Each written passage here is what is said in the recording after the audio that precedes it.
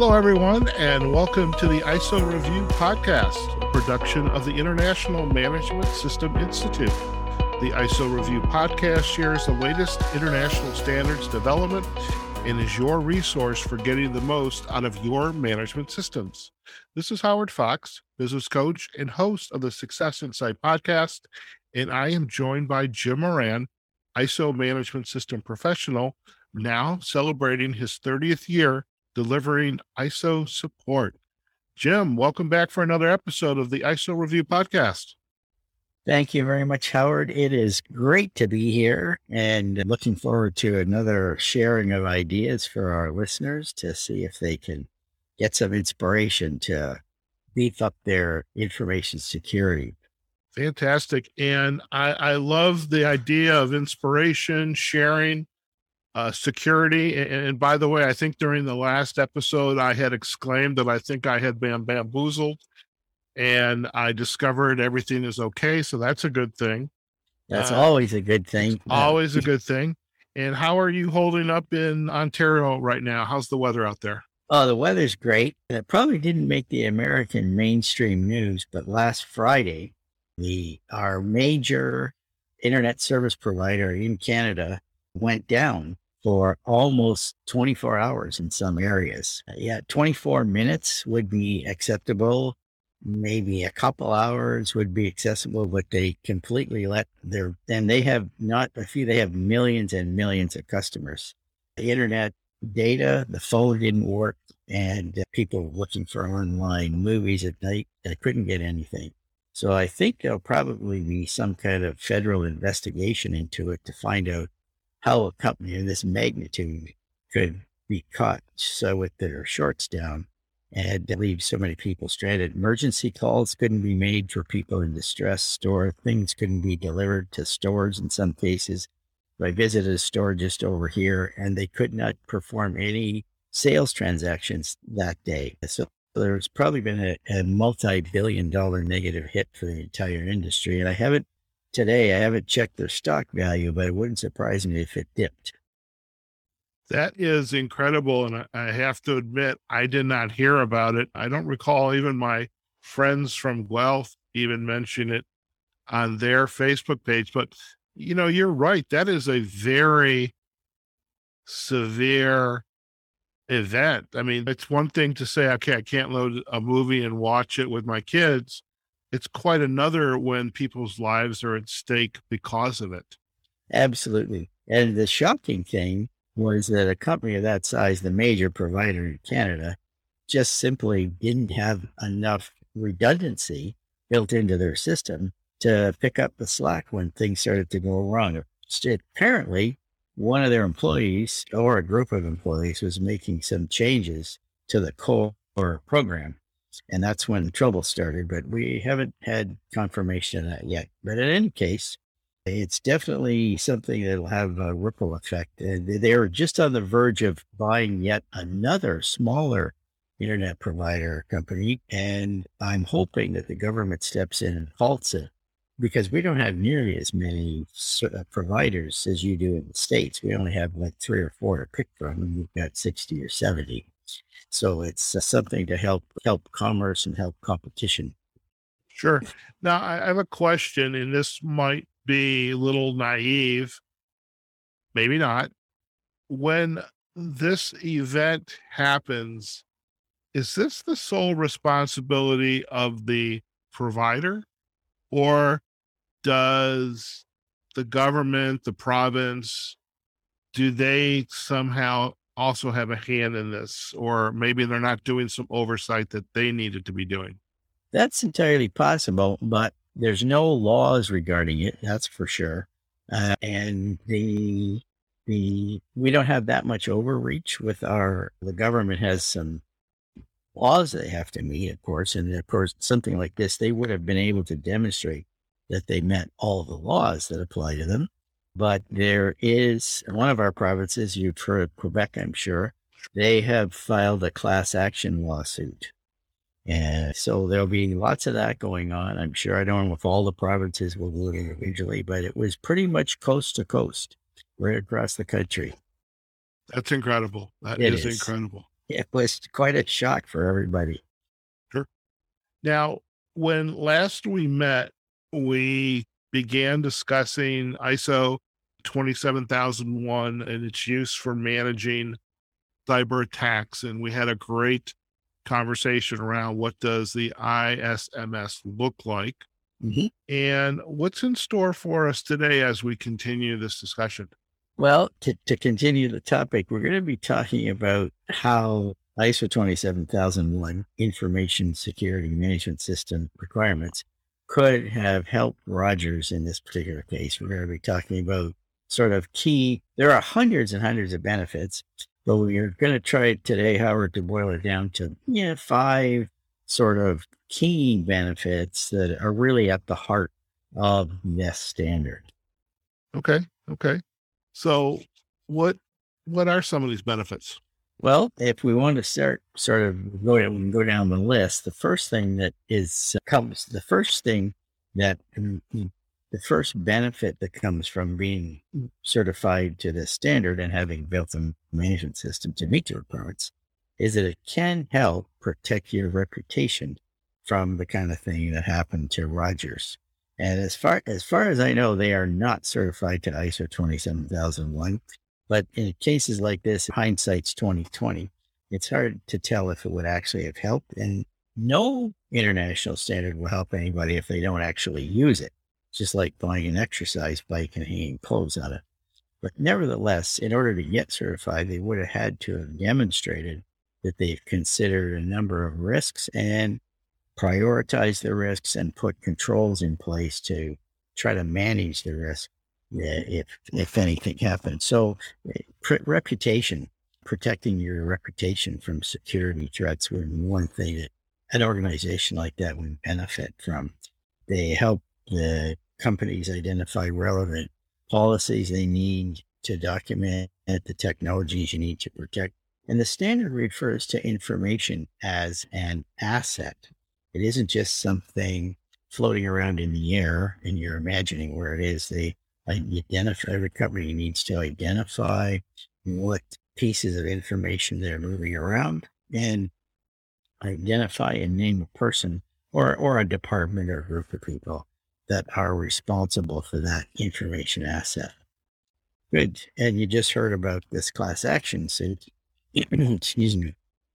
Another thing it could help an organization do is avoid regulatory fines. No matter where you live in the world, every government in the world that I know of, I'm not sure if Sri Lanka has this in place, but other governments have laws that organizations have to meet in order to operate safely and with information integrity in mind.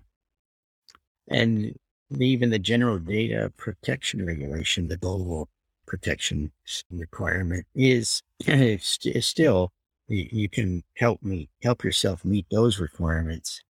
And you'll find when you look at them that ISO 27001 is lined up quite nicely with the GDPR regulations as well. But it can help with other standards as well as just the GDPR. The third one is that it can help protect your reputation as an organization and stakeholders. It could even affect stock values. People may have more confidence in your ability to be resilient or demonstrate resilience if you have this standard in place. And remember that in order to get certified to the standard, you have to be audited by an external third party, objective third party. The third party gets accredited by every country's national bodies, national standards body. So it's a pretty good, thorough look at what you're up to. Definitely win new business. I did 3 systems for organizations around our nation's capital who had to become ISO 27001 certified in order to bid on IT contracts for the federal government. Haven't seen that at the provincial level yet, or maybe in your case at the state level, but definitely the feds want people to have this certification in order to work on their equipment.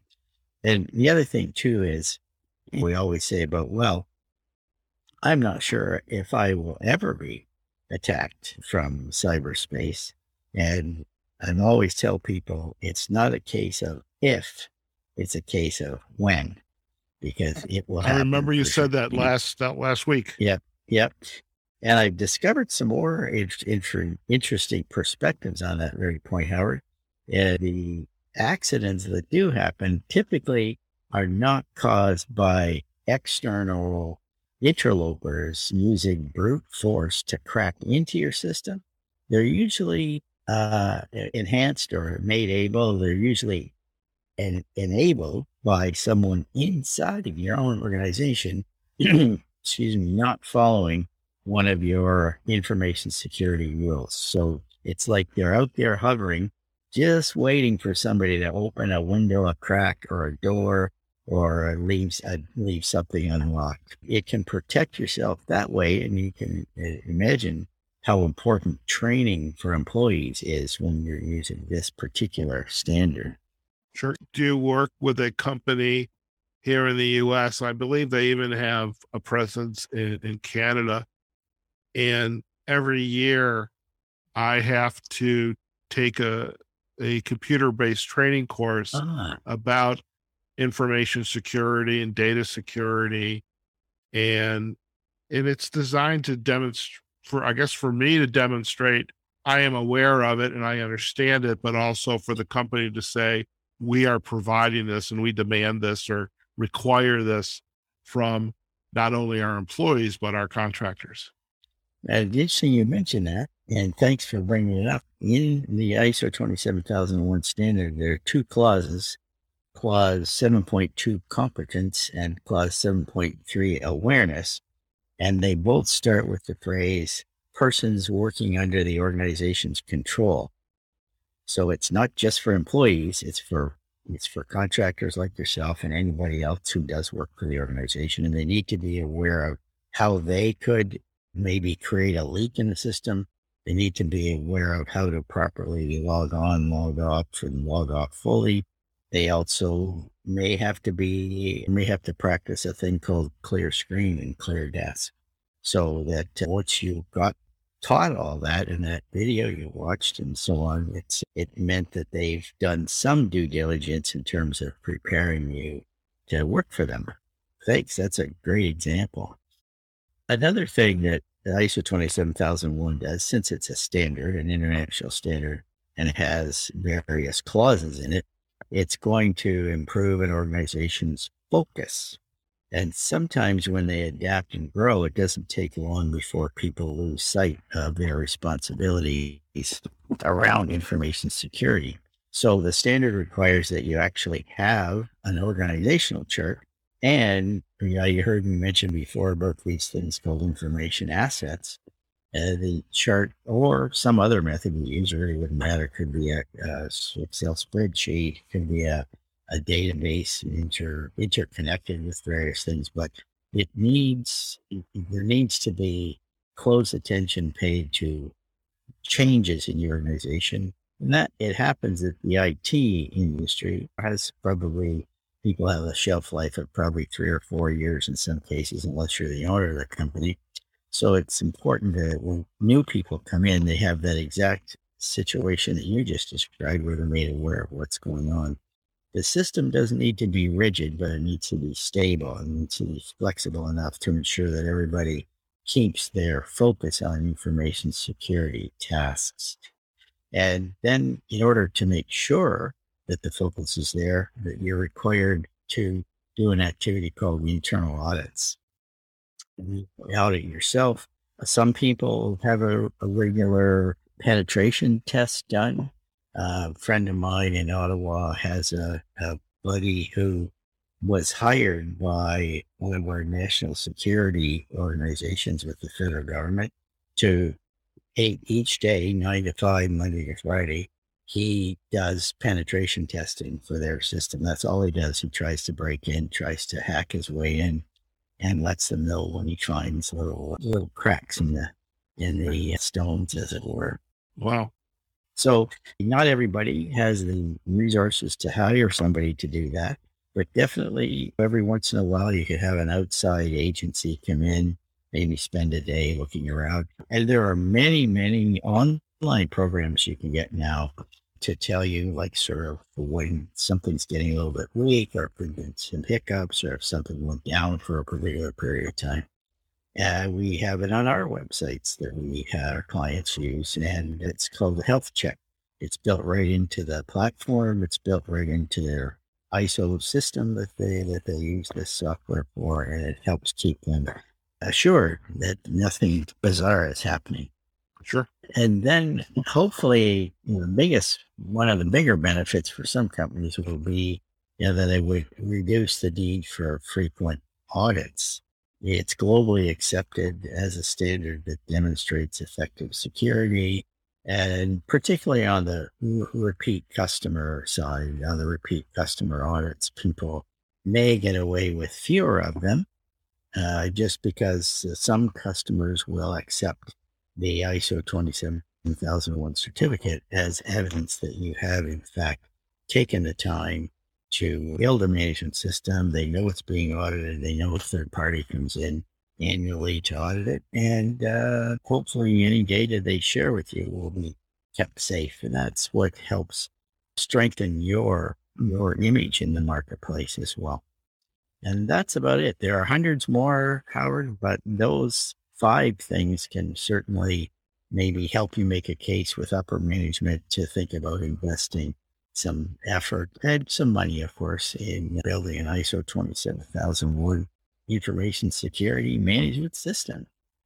I appreciate you sharing that and elaborating on these benefits. And I'm left with the question for this internet service provider. If I was someone, whether it's government or a regulator or a auditor coming in, and probably the first question I'm going to ask is, can I see your security system, your Certainly. information security management system? What are you doing? Yeah. And how are you taking care of it? How are you checking it to see if it's working properly? How are you upgrading it? So it'll be quite a while, I think, before a lot of people get their trust built back up in there. And what will be interesting will be to see, as I mentioned, their stock price for one thing, and then possibly how many customers they're going to lose this week. Right. And right. Yeah. And there are even people in one of our national papers that are talking about it as an opportunity to change how we think about Canada's complete digital infrastructure, so that we, as disastrous as it was for millions of people, there will be something good that'll come out of it. That's for sure. Well, let's hope that. Well, we have chatted about now regarding the ISO 27001 and its use for managing cyber attacks. Our last episode, we talked about what the ISMS looks like. Today, we spoke about the benefits, the 5 key benefits of using ISO 27001 to manage cyber attacks. And I guess the next question is what is coming up in the future episodes as we kind of unpack this very important topic? Well, that's a good question, and I don't have my page open. Okay, so I'm going to prompt you there, my friend. I'll leave that one to you. You can cut all right. this part Okay. out. Well, Okay. That's why I'm here. So during our next episode, Jim is going to expand, unpack what does an effective implementation plan look like, and then we'll follow that up by our last episode in this particular segment is what specific guidance is available. So Jim will be ready to speak on those particular topics related to using ISO 27001 to manage cyber attacks. Now, I do know there's an upcoming event that is hosted by the British Standards Institution, BSI. And what is that event? It is on the 28th. It's on the 28th of July, Howard. Okay. And it's the exact same topic. It's how to use ISO 27001 to build a system that can create resilience for you, internet resilience, or just information security resilience. And we usually have a pretty good number of people show up at those. You can ask questions. We have some interesting material for you. You get a copy of the the interview after, and they always have a handout too. It's a really worthwhile spot to land for an hour on a Thursday afternoon, 2 p.m. Eastern time. And it's really, as I said, if you had questions about it, you can ask questions right in the webinar, and they'll give you all kinds of information on other options that we'll be talking about in our next podcast.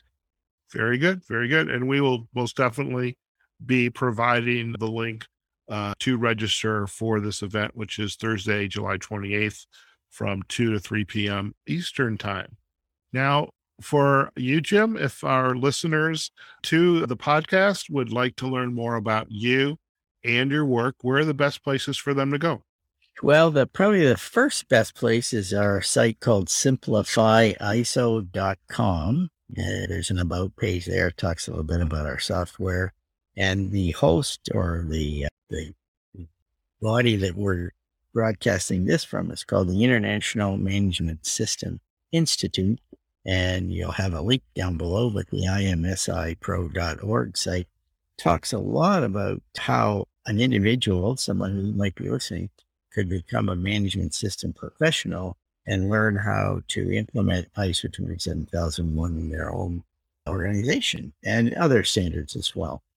And we have a LinkedIn, we have a link to the LinkedIn profile down there, and of course the Buzzsprout link there as well. Thanks. Fantastic. Yes. And we'll provide all those links.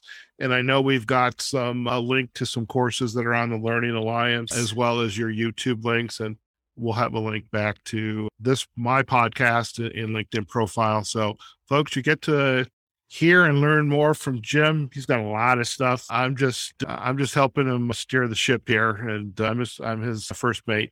But yes. We hope you enjoyed today's episode. And this is important stuff. I mean, a lot of stuff going on in this world, but there's certain things we just have to constantly be diligent about. And this is certainly one of them. And we appreciate that in today's episode of the ISO Review podcast that Jim has further unpacked this topic of ISO 27001 to manage cyber attacks, and has shared 5, though there are many benefits, but really kind of the 5, say, top benefits that an organization should just be aware of as they explore how ISO 27001 can help them inside their organization and its impact and relevance. So we hope you enjoyed today's episode. And again, we're going to provide all the backlinks on our show notes, and we are going to be available this episode